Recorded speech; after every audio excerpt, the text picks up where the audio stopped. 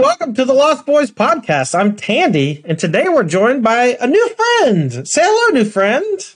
Hello, new friend. This is Harlan Fear. Harlan is a good friend of mine who used to play Magic with me way back in the day in the before times, but now is getting super into Lorcana, and we actually had a nice bonding moment this past weekend, and I think I found my new co-host for the Lost Boys podcast. Say hi. Yeah, so Todd and I were hanging out over the weekend, and we were talking a lot about Lorcana, and yeah, we kind of just hit it off, and we've been friends for a long time, so we figured we'd give it a shot. Yeah, man, I'm super excited to have you here. For those of you who are fans of Bomat Courier, I just want to say that nothing super bad happened to Bomat. He's going through some tumultuous life changes, and we decided it was best for him to take a step back. But we're glad to fill that role with Mr. Harlan, who is, by all accounts, just an insane Magic player. Why don't you tell the people some of your accolades from back on like the SCG Tour days? So, I played SCGs for a long, long time. I started when I was probably 18 or so, 17, something like that, and played for a long time. Started to have a lot of success. Pretty close to, COVID era. It was like 2019 when I really started to pop off. But yeah, I have 5 SCG Open wins. I think a Classic win and a couple other their random like Team Eternal Showdown format wins and stuff like that. Heck yeah. A whole slew of top 8s, and yeah. Yeah, I know me and you were on a team together with Ross Merriam in Indianapolis a few years back. And if I'm not mistaken, I've actually told this story a couple times now, because when I played with you in that event, I didn't realize that you were just like the first person to play Minsk and Boo in a Legacy event. And now Minsk and Boo is just like maybe top 3 Planeswalkers ever printed, and it was just brand new. I'd never seen it before. I thought Harlan was just playing his 4-color pile of junk. Yeah, so Minsk and Boo was definitely a fun card. I definitely like to kind of go against the grain with everybody else, which is why I'm really excited for Lorcana. It's a new evolving game and format, so it opens a lot of avenues for me, to, okay, this is what everybody else is doing. Let me do this instead and get my competitive edge. Yeah, I mean, I know for me specifically, it's been really fun just building new decks and trying out different strategies. I know that I've been using a lot of Pixelborn to play. Are you interested in Pixelborn testing? Have you been using Pixelborn at all? Yeah, I'm actually almost exclusively Pixelborn. Nice. Yeah, I really I got latched on to Lorcana right about the same time as you did, actually. Like Gen Con weekend. I wasn't at Gen Con, but I was, really on Twitter that weekend and seeing all the hype around all the Lorcana stuff. And so I had downloaded Pixelborn and started playing. And my local store here does do a Lorcana League, but it's really popular here, so the product went really quick. Yeah, I did. Even though, our store is really good about not charging crazy high for it, but keeping it, so that they aren't just selling at MSRP. They're still making that bit and it's not getting flipped again. But they do restrict who can buy how much. And so I wasn't really able to get that much. So I've been almost exclusively on Pixelborn, especially when, a lot of my more competitive focused card gaming friends are, spread across the country. So It definitely makes it a lot easier. One of the things we did playing on the SCG Tour and on the Pro Tour and Grand Prix and stuff for Magic the Gathering was we actually just grew a pretty strong friend group of players who are very good, but like you said, don't really live that close to each other. And we're all used to playing online games together anyway. And so playing Pixelborn, even though it's a little buggy, even though it's hard to like one-on-one your friends sometimes because of disconnects and stuff, it's been a boon for being able to just physically play games of Lorcana, especially with cards that I don't own yet and are hard to find physically. Stitch Rockstar is one that I have 0 copies of, and all of my Pixelborn decks have 4 copies of them. So it is what it is. Yeah, that's been something that's been a little jarring for me in like local play when I do play locally, is people will be talking about how hard it is to get a specific card. And I didn't even know the rarities of all the cards because Pixelborn, you just have everything. So like the rarity doesn't matter to me. But yeah, as far as the program being buggy, it has its moments, but it honestly reminds me more of Magic Online than anything else. No, I'm in the same boat. It's like it's one dude with in a basement with a box of scraps, right? He's doing the Iron Man thing, and it's working. There's more people in the Pixelborn Discord than there is the official Lorcana Discord, which is pretty wild. I know there's always people in there looking for games and stuff, and we talk a lot about Pixelborn right now when we talk about Lorcana because it's just the most accessible way to play. And especially for those of us who are extremely competitively focused. And I'm really glad it exists. Otherwise, I don't think I'd be playing nearly as much as I am. Yeah, I absolutely probably wouldn't be playing at all because I wouldn't be able to get cards. And, my friends probably wouldn't be that interested because they wouldn't be able to get cards. All right. Well, that's Harlan. Welcome to the show. And it's good to have you here.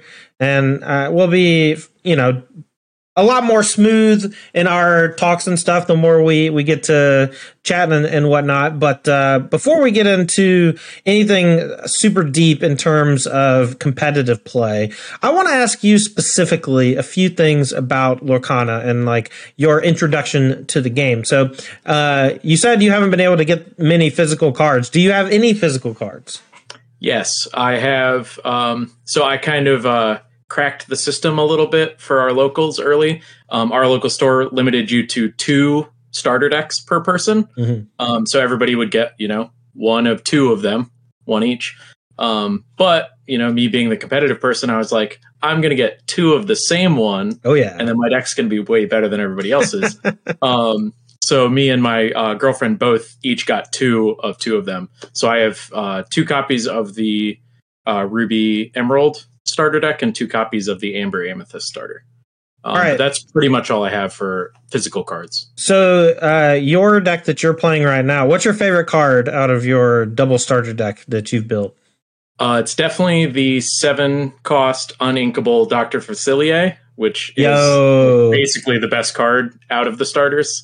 It's really powerful, and I noticed when I was playing with the Amethyst starter, if you didn't have Dr. Facilier, your deck didn't really do a lot because your characters are all just kind of small and don't quest for very much.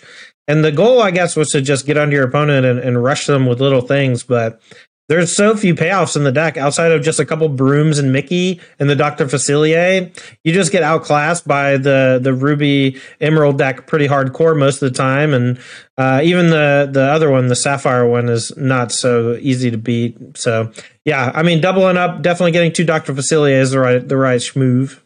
Yeah, absolutely. You also end up with 4 Brooms and 2 Mickeys as a result. So your deck ends up being... it's certainly not on the power level of an actual constructed deck, but it feels like a good budget deck, which is great. That's high praises for. That's what we need right now. Yeah. Everyone needs like semi-competitive decks, and just smushing 2 starter decks together is a great way to do it. Actually, one of the Lost Boys, Zach Weaver, he's been writing articles for our Patreon. You might want to check that out. It's patreon.com/lostboyslor. But one of his very first articles that he wrote was how to get a better collection, like how to create a deck out of a small collection, including how to build your decks by just buying 2 starter decks. And it was like that, plus natural upgrade paths whenever you can actually open some of the better rares for your archetype and things like that. Very useful early on for us when we were just getting started. Now we've all been playing Pixelborn. We're like, chiseled stone or whatever. We are carved like the Greek gods. Our decks are 4 of every legendary thing, and no one's going to stop us. And once we actually physically get the cards, we're going to rule the world. Yeah, absolutely. I'm really, really excited to play Paper Lorcana against somebody sitting directly across from me with all the busted cards, and everybody just gets to smash their Elsas and their Maleficents and everything into each other. It's going to be great. Yeah. All right. So let's get into a little bit of the nitty gritty of the competitive side of things. So since you've been playing so much on Pixelborn, I think the majority of your games are going to be against decks that are at least better than the average deck in person, just for physical card availability. But what is the color combination, or what one deck have you had the most success with so far on your Lorcana playtesting? So definitely blanket most success has been with Ruby Amethyst, which probably comes to the shock of no one who's been following competitive results at all.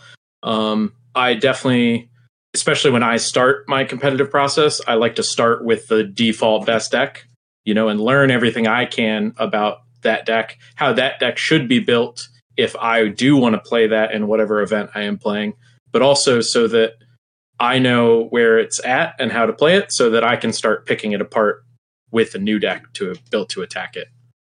So, speaking of Ruby Amethyst, like you said, it is one of the best, if not the best, constructed deck on the market right now. What about your build is specifically different? Is there anything that you've discovered that you'd like to share with the audience about how to build the deck or what you're trying to beat?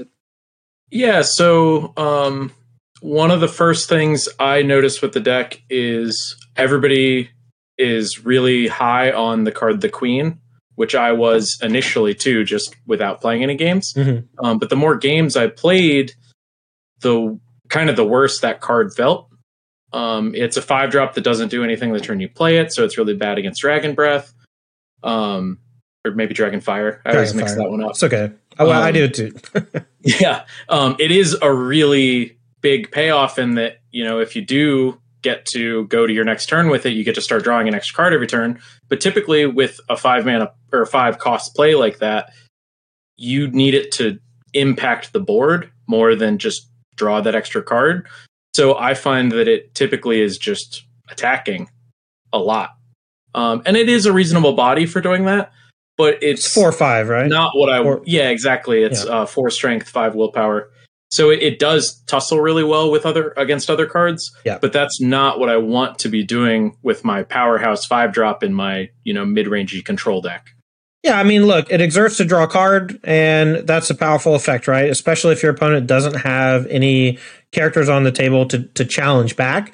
One thing that I do want to note is that it gets absolutely squished by Maui Hero to All in the mirror matches. And so you're going to draw a card sometimes, but you're going to give your opponent maybe the most prime, juicy target possible for their Mauis in a situation where normally Maui's not very good in the mirrors. Yeah, absolutely. And that actually is a huge baseline play pattern of the mirror match of Ruby Amethyst is how do you make your opponent's Mauis bad so that they have to ink them instead of, turning them into a card or two. Right. And a big part of that is actually Shield of Valor. Yeah. Shield of Virtue. Shield of Virtue. That card has been really impressive to me for a number of reasons. But the thing that gets me going really well is the fact that you can ready your opponent's bodyguard characters with it. When my opponent did that to me the other day, I was like, that card's a little bit better than I thought. Yeah, and that's like a crazy thing that, we were talking this weekend and you mentioned that to me and I was like, you can do that? And like, I've been crushing with Ruby Amethyst and that just makes my deck even better, right? Yeah, it just adds more versatility to a card that's already pretty good. And, we've seen the big questers like Ursula, using the Shield of Virtue to ready it so that it can't be challenged just means that you're just going to chew them up over the course of just a few turns. And on top of that, it just has extra utility for stopping bodyguards, things like that. So very cool card is Shield of Virtue. Additional note, you can use it kind of like a ritual effect for your Be Prepared, where you to sing. Yep. Very cool. Yeah, so you get to quest with your Ursula, ready it, and then sing your Be Prepared for effectively 3. All right, so my personal experience playing on Pixelborn has been just a ton of the low to the ground Amber decks playing Lilo, Stitch, Simba, Bodyguard, and also people playing Ruby Amethyst. Those are kind of like the 2 flavors of decks that I've been playing against a lot. And my builds of Amber and Steel that I've been playing are kind of geared versus one and then geared versus the other. And I'm trying to find a way to split the difference. And the one package that helps me attack the aggro decks is the Steel Tinkerbell package, which is Tinkerbell 3 and then Tinkerbell Giant Fairy, so that you can curve 3 into 4 shift and then use that to chew up the baby Lilos, maybe attack and kill a bodyguard and kill something else. And whenever I play those cards, though, I just lean pretty hardcore into my opponent's interaction so that their Mauis and things of that nature are just like way more punishing. Whereas when I cut Tinkerbell, I'm able to play things like Hercules 3-cost steel bodyguard and other ways that are just like more protective. And I just lean super hard into the Stitch Rockstar plus the whole new world, just like card advantage package, where I just try to empty my hand as quickly as possible every single turn. Yeah, that's definitely a super linear way to take it. You do give up some points in your, aggressive mirror matches doing it that way a little bit. I personally have not been super fond of the, hyper aggressive decks or even, baseline aggressively slanted decks. In my history with Magic, I've always kind of gravitated towards those more controlling decks, but I've always really had a fondness for attacking my opponent. Yeah. And I think that those aggressive decks, because we don't have the perfect kind of supplement of card advantage engines to go with them, we have these really hyper powerful ones like A Whole New World or Stitch Rockstar, but we don't have those. Like, we can't put 3-drop Maleficent in every deck, right? Yeah. You can only do that in Amethyst. And I think those types of things where you get to play to the board and generate an advantage, we haven't hit that critical density yet for me to really enjoy playing the hyper aggressive decks. Yeah, I mean, I definitely feel you on that. So as far as the Ruby Amethyst deck is concerned, I know you've been playing with it a decent amount and figuring out your build, but is there any deck that you've been working on specifically that you think has a good shot against it? Yeah, so my front runner at the moment for attacking Ruby Amethyst is actually Amethyst Steel. Steel is probably my overall favorite color in Lorcana. It does a lot of things that I really like. It has card advantage. It has removal. It has situational removal, which I like a lot more than things like Dragonfire that just, it's expensive, it's clunky, and it always does the thing. Yeah. I like having my more flexible cards that, it makes it more challenging, and that ultimately makes it more rewarding when you win. But I have really liked Amethyst Steel. You get all the same card advantage elements that Ruby Amethyst has, because Ruby isn't actually very good at drawing cards. It just has all the big clunkers. So you get Ursula, you get Elsa, you get Magic Mirror, and you draw all your cards. And then you, instead of having Be Prepared and Dragonfire, you have cards like Smash and Grab Your Sword. And you get to nickel and dime your opponent a little bit better. And I've found that it's actually a bit better against the really aggressive decks, because the Tinkerbell package in Steel is so much stronger against the really aggressive decks than even Maui is. Oh, for sure. Tinkerbell, Giant Fairy just, scoops them up when you're playing against a bunch of one-cost Lilos that, just die to the trigger effect when it comes into play. And any other characters you have that are smaller, oftentimes in conjunction with just like one other character, allows you to knock them down. And that's not even when you get to shift. When you get to shift and attack, you just straight up destroy your opponent's entire board position when they're, just spraying and praying. Yeah, absolutely. That's what makes Tinkerbell Giant Fairy so great, right? Is the shift mechanic. And one of the nice things about playing Amethyst with the card is you get to play Pocket Watch.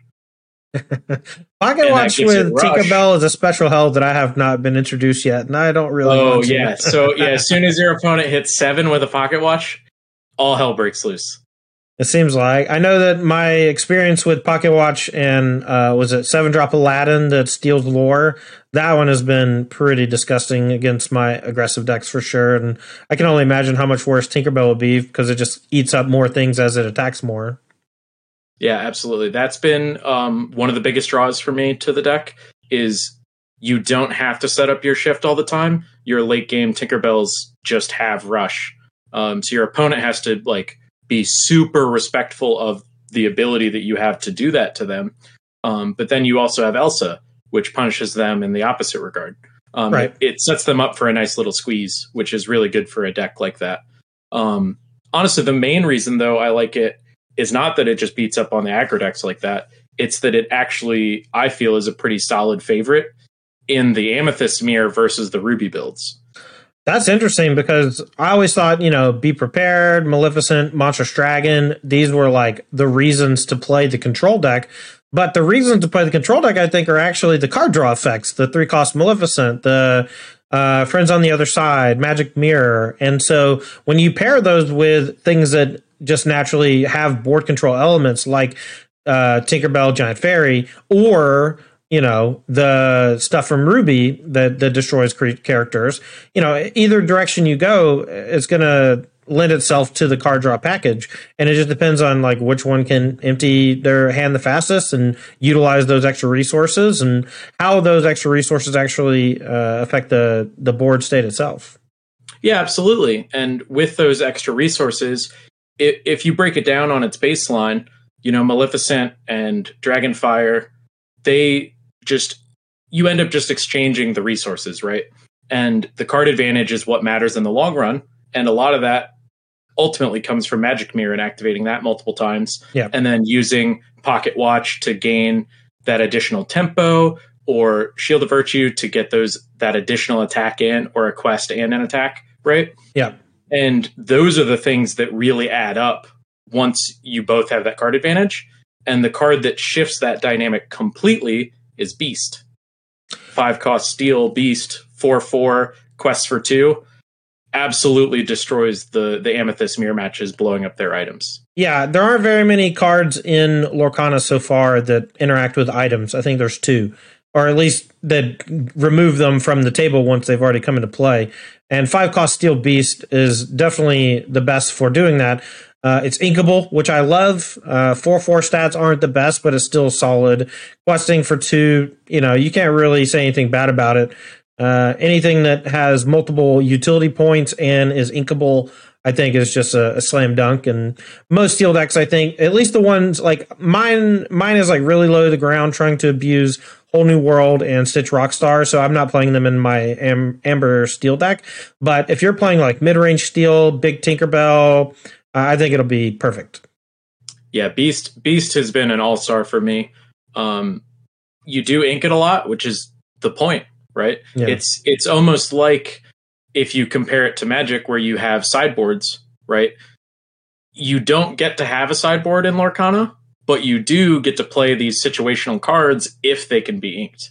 So you can have this really powerful item hate card that if your opponent's playing a deck that doesn't even have items, you can either play a 5-drop 4/4 late in the game when you top deck it, or early on, you just ink it and you just didn't miss your tempo, No, for sure. One of the most fun parts about this game is that even when your bad card, or not your bad card, even when your expensive cards are rotting in your hand, oftentimes they're inkable so you can play them.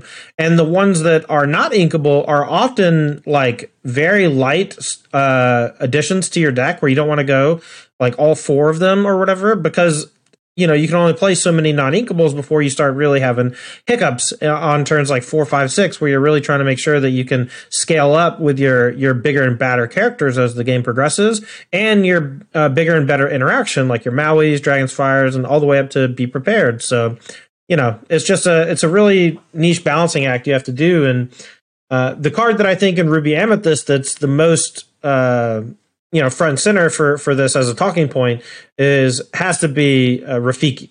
What do you think about Rafiki?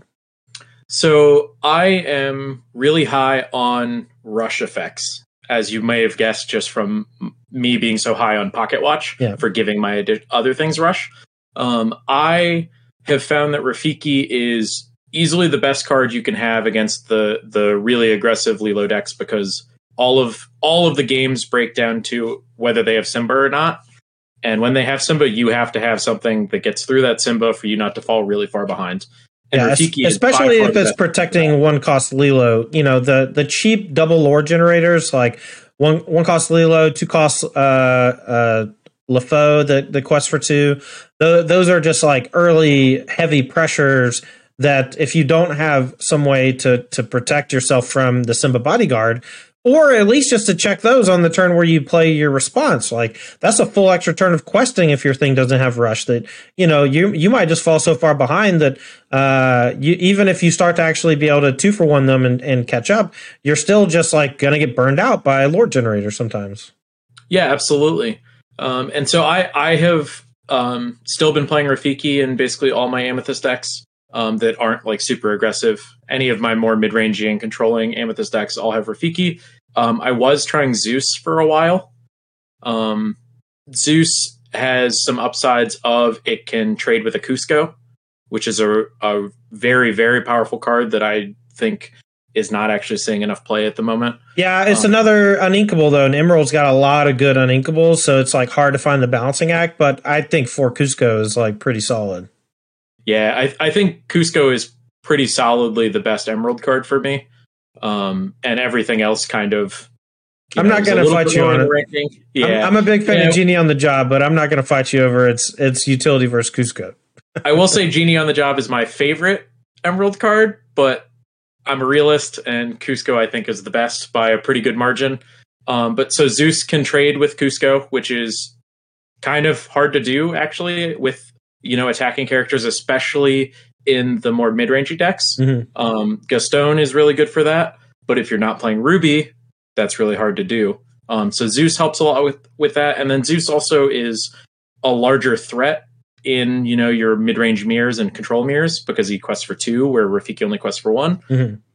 But you don't oftentimes get your 2 cards out of your Zeus because he has 0 strength on defense. Right. So I have shifted back to playing Rafiki, and Rafiki is just bread and butter. We used to call him 2-for-1s in Magic. Rafiki is just a great card. He also is not super expensive, so he doesn't rot in your hand, even though he's uninkable. Yeah. And the trick with him, I think, is you just have to bite the bullet and play him a lot of the times, even if he doesn't have anything to rush into, and just keep playing to the board. No, I feel you. I think one thing people try to do in any game that I play is they try to be cute, and they try to surprise the opponent. And oftentimes it's just better to be more efficient. And so even if you're not playing it to rush and challenge something on 3, you should still play it on 3 most of the time, just because it's a 3/3. It's it's a pretty decent sized body. It does quest. It also sings friends on the other side. And if you're playing another color like Emerald, it can also sing Mother Knows Best. So yeah, definitely just play your cards. Get them on the table. Absolutely. All right. So that's kind of the state of the metagame right now. We're looking forward to Chapter 2, but we still have plenty of tournaments coming up. And the one tournament that I really want to focus on and showcase is the Lost Boys Invitational, hosted by Apex Gaming. And this is an event that you yourself, Harlan, are going to be qualified for and playing in. And this event is going to be on October 20th weekend at the Apex Gaming home store in Caldwell, Ohio. Big shout out to Apex Gaming, not only for helping to organize and run the event, but for also just being cool people that I really like hanging out with and talking to. We're going to be having 16 players for this main event. 12 of them are guests that are invited, and 4 of them are winners that have won their seats. And the way that we're going to be doing this is on September 30th at the Caldwell, Ohio home store of Apex Gaming. We'll have an invitational qualifier where we're going to have $2,000 cash up for grabs on the line, as well as a qualification. And then we're going to be doing the exact same thing on October 14th, $2,000 up for grabs and a qualification. On Friday, 10/20, before the event itself, which starts on Saturday, 10/21, we're going to be doing 2 last chance qualifiers. And these last chance qualifiers will grant you entry into the 16-person $5,000 invitational. How's that sound? That sounds super exciting. I am hyped to come back. Kind of out of retirement. I know. I know you're itching to battle. Who have you been playtesting with so far? So I haven't been doing a ton of focused playtesting yet. I am working with Brendan DeCandio and Mason Clark for the event. They are both qualified competitors like me, and we will be doing some focus testing as we get closer. But we're about a month out still at this point. Yeah. And, unfortunately, we all have kind of shifted to professionally doing other things than just card games. So we don't have as much free time as we used to just, jam games on repeat. So a lot of my testing right now is still Pixelborn based.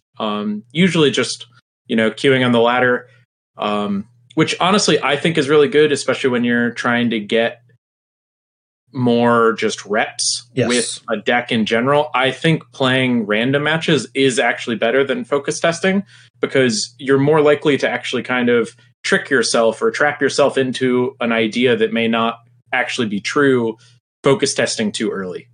Yeah, when I play test for any game, I like,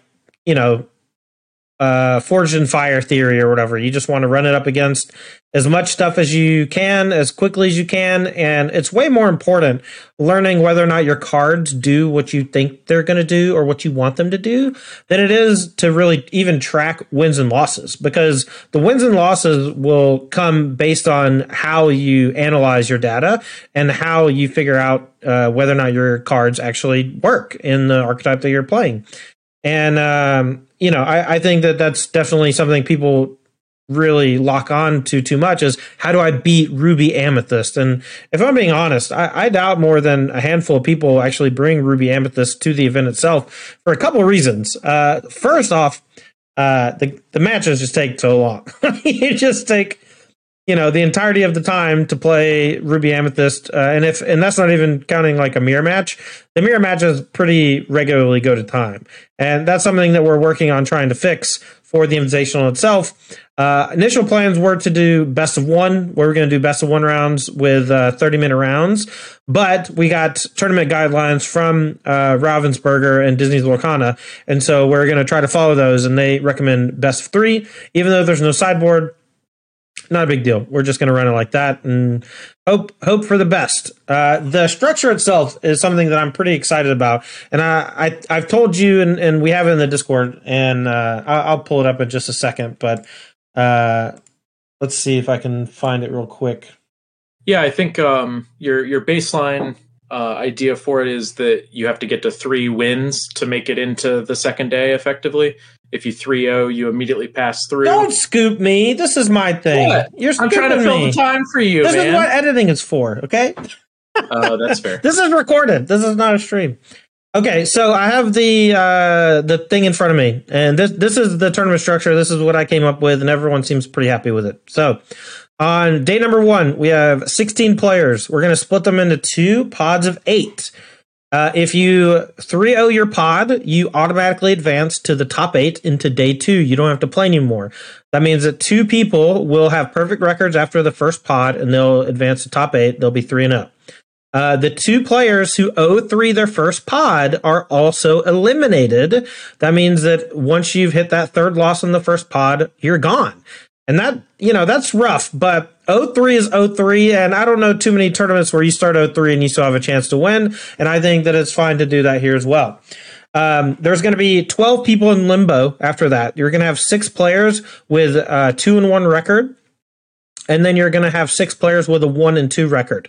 We're going to be splitting those into elimination pods of 6, where all the 2-1s will play 1 match, and all the 1-2 players will play 1 match. The 2-1 players that win will automatically advance to day 2. That means they've picked up their 3rd win. The losers will go down to an elimination pod. The 1-2 players, if they lose, they're out. They've gotten their 3rd match loss. They're done.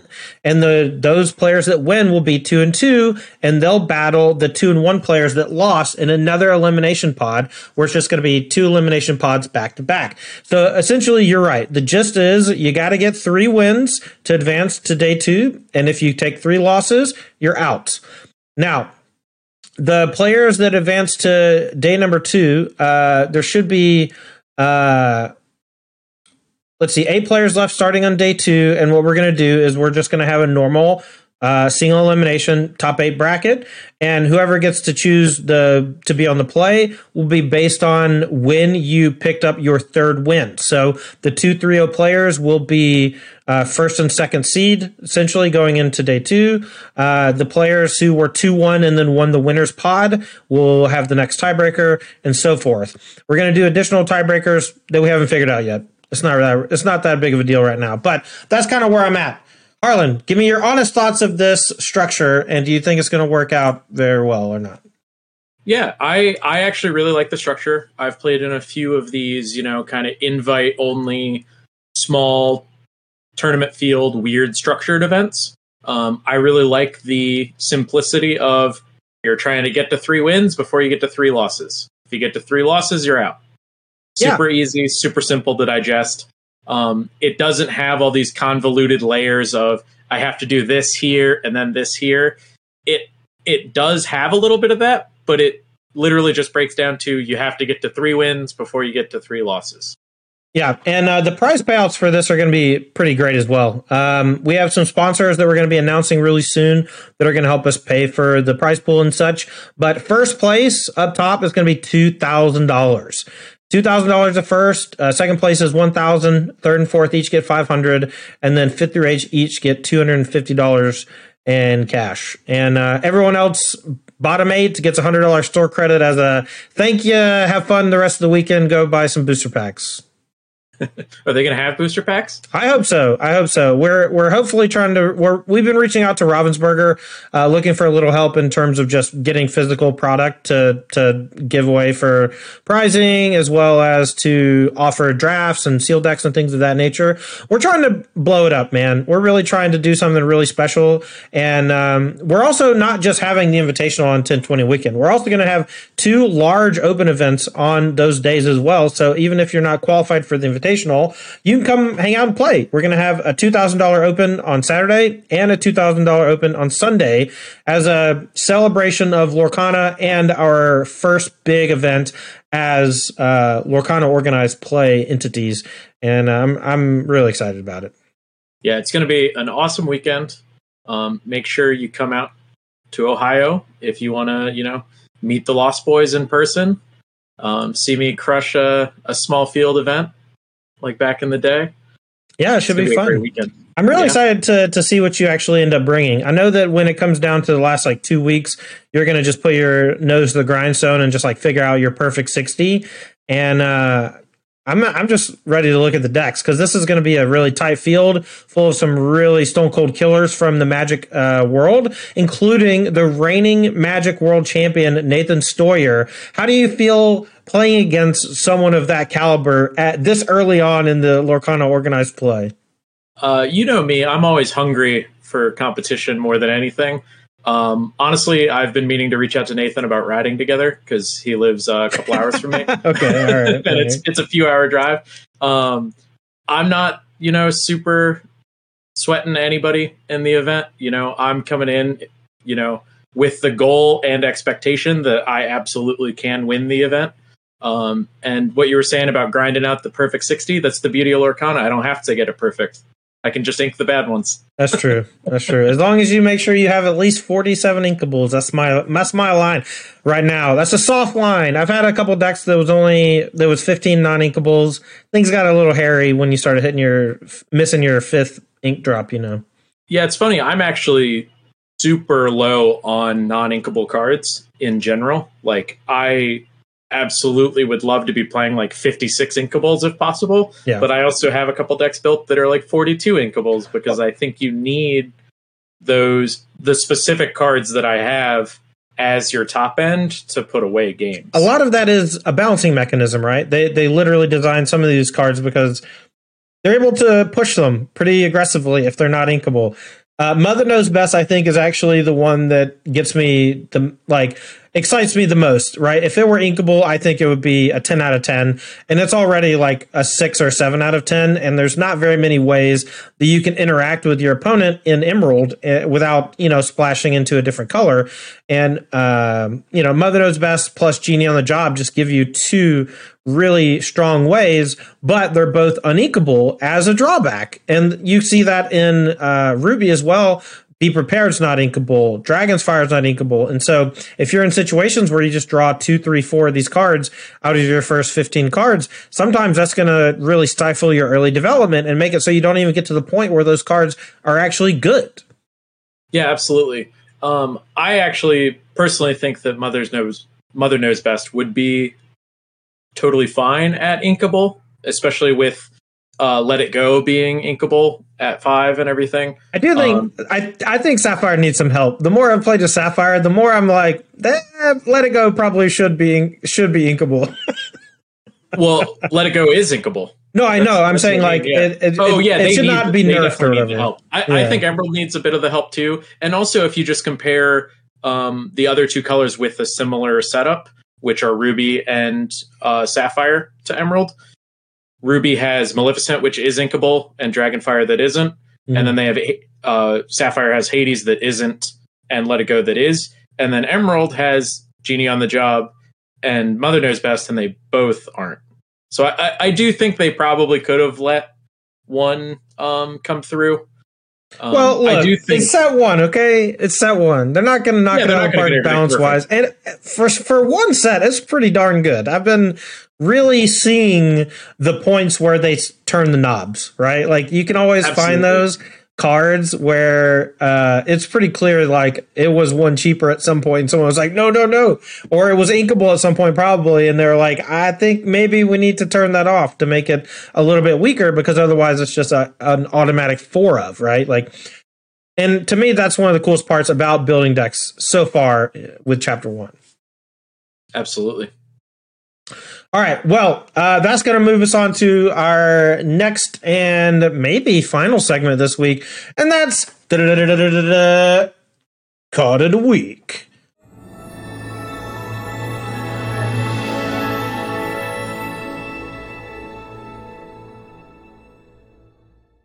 All right, Harlan, what's your Card of the Week? No parameters or whatever, just what's your card that you're really jamming on right now? It might be a bit of a blindside here because I haven't really talked about these decks or this card yet so far in this episode. But the card of the week for me, honestly, is Lantern.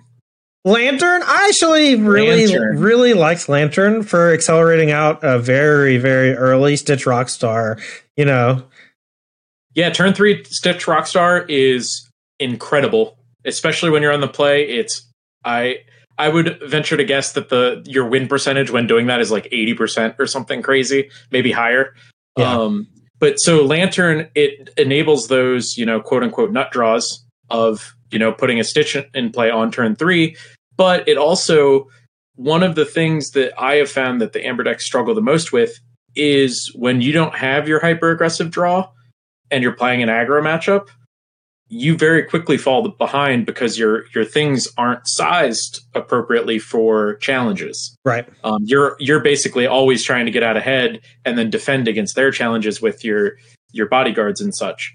And you aren't really set up to play from behind. And Lantern is the card that kind of facilitates you being ahead on curve still so that you can get ahead and not fall behind in those games. Yeah, the one thing I've been comparing it to is, so Amber is like very character dense in what you're trying to do, and so in a lot of ways, Lantern is just Amber's version of One Jump Ahead. And while One Jump Ahead's a song and this is an item, if all you're doing in your entire deck is playing characters, it's effectively the same thing. But on the turn where you play Lantern, you can still play a 1-cost character. And so in a lot of ways, it's kind of like a 1-cost accelerant instead of a 2-cost accelerant, because you often get the rebate on the turn you play it. And in other games, we compare that to like Mind Stone and Magic, and that's the type of thing where like you can play it on one turn and use it in the same turn. And then on the next turn, you still have that one size greater increase in resources. Yeah, absolutely. That one turn of one ink production changes it from a good card to a great card very quickly and easily. And even when you're not playing it on turn 2 and playing a 1-cost card with it, you can play it on turn 3 and still play a 2-drop.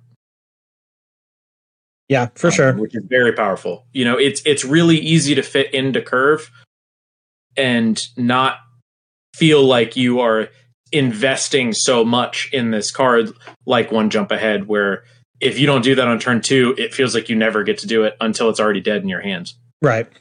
I'm excited about some cards in the future that pay you off for playing songs. There's a new 7-cost Cinderella from Chapter 2 that whenever you play a song, you can challenge ready characters with the Cinderella. And awesome. That makes playing things like One Jump Ahead like a lot more desirable because they're great early, but they're also still functional later in the game. And we see a couple things like there's a 7-drop Mickey that cares about playing, the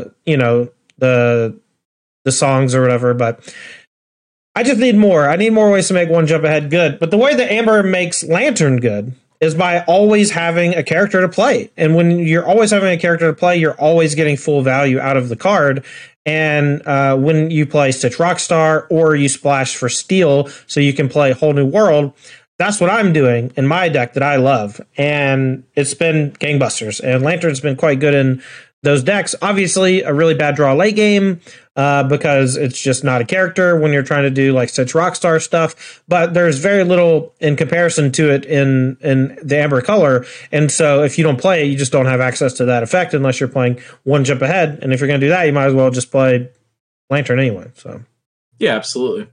It's a very powerful and unique effect that Amber doesn't have access to otherwise, and it has really impressed me recently, and that's why it's my card of the week.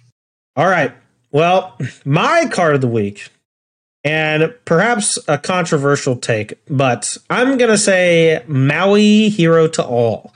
And as someone who has not played a ton of Ruby Amethyst, I have been getting slaughtered by Maui Hero to All. And I know that when I play the Ruby Amethyst mirror matches, it gets inked a bunch. But in every other matchup, it's just like your best card because it's killing a thing and surviving most of the time.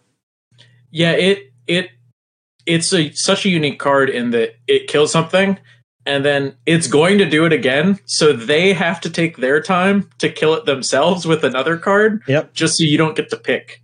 It's pretty messed up. It's like if you are previously a Magic player, it's like Terminate Chainer's Edict split card.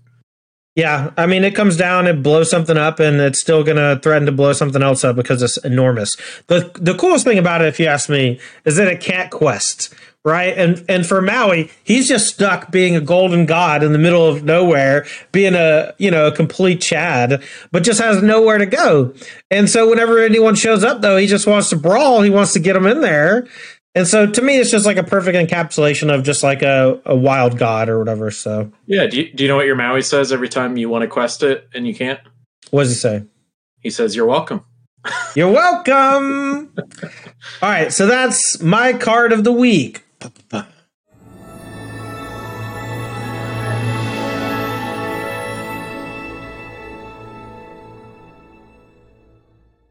Well, Harlan, we're going to call it a little early here because mostly I don't really have a whole lot else to talk about. We're really excited about the future of tournaments coming up, but so far it's been mostly just Ruby Amethyst and some various aggressive decks featuring, Simba Protector, and that's kind of where the metagame's at right now. And I'm looking forward to finding out some decks that can beat either of these. But we have another set on the horizon, and we're going to be spending a lot of our time in the coming weeks talking about these new cards. We did a video last week on the Lost Boys channel where we went over all the new cards that have been previewed thus far. But there's one new card that I want to ask you about before we go. Okay? Oh, hit me. It's I'm Stuck. Have you seen I'm Stuck? I have seen I'm Stuck. So this is a one-cost Amethyst card that's inkable, and it's got Winnie the Pooh as the titular character on the card, and he's stuck in a little hole trying to get some honey, a thing that happens to Winnie the Pooh Bear all the time. And the card itself is actually pretty sweet. It says target character cannot ready next turn. So if they've quested with it or played it as a bodyguard or whatever, you can stall it out for a turn so that you can catch up and find Maui Hero to All or some other way to answer their character. Or it gives you a full extra turn to ignore it if you're chaining off A-drop Elsas and questing for huge amounts of lore. Yeah, absolutely. I think that the card right now, I don't think it would see a bunch of play. I think it's a card that you might play one, maybe two of, just because it's inkable. And when it comes up situationally, it'll be good. What I'm really excited for is if they make another character, like maybe a Winnie the Pooh, that does it on when it comes into play. That would be really cool. Oh, cool. So yeah, you just kind of ice them. Yeah, that'd be sweet. I know that the 3-cost Elsa that does exert an opposing character is quite good in some situations, on top of being a shift target for 8-drop Elsa, which is maybe the best finisher in the game. But did you see the Honey Wizard? They actually came out with a different Winnie the Pooh character for the next set, too. I've not seen the Honey Wizard. 5-cost Amethyst Inkable. It's a 5/5 quest for 2. It's enormous for the cost.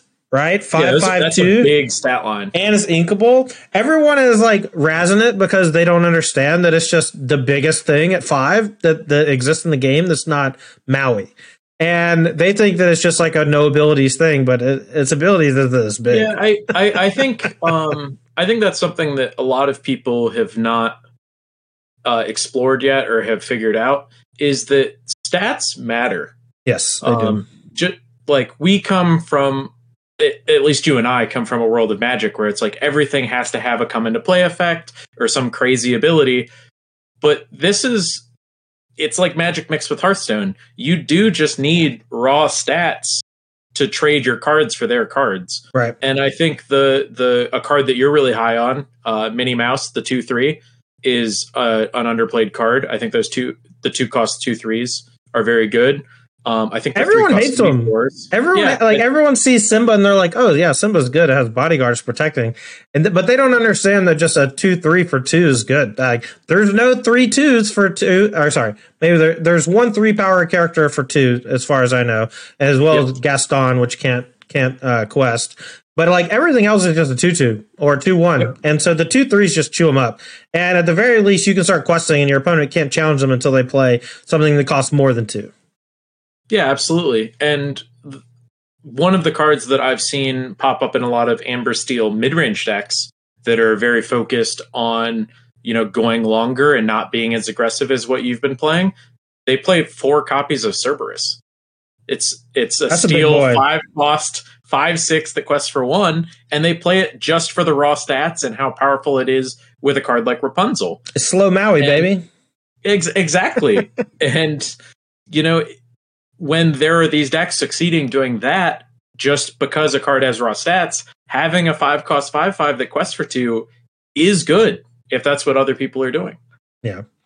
All right. So as we get closer to the Invitational at Apex Gaming on 10/20, we'll be checking in with Harlan to check out his playtesting progression, see his week to week as he's figuring out new cards, new strategies that he might be bringing to the tournament. But that's going to do it for this episode of The Lost Boys. Big shout out to our newest member of The Lost Boys, Harlan Fear. Thank you so much for being here and talking to us about Lorcana, this game that we are all still new at and still bad at, but still getting better and learning and loving. Yeah, I'm happy to be along for the ride. Yep, and I want to say a big shout out to our sponsors, Games and Comics Paradise out of Fairfax, Virginia. Games and Comics Paradise is a full-fledged LGS that has everything you need for TCGs, from Magic the Gathering to Yu-Gi-Oh! To Disney's Lorcana. Make sure to check out gcparadise.com for all of your gaming needs. That's gcparadise.com. All right, that's going to do it for this week's episode of the Lost Boys podcast. Thanks for watching, everyone. We'll see you next time. Until then, bangarang. Bangarang.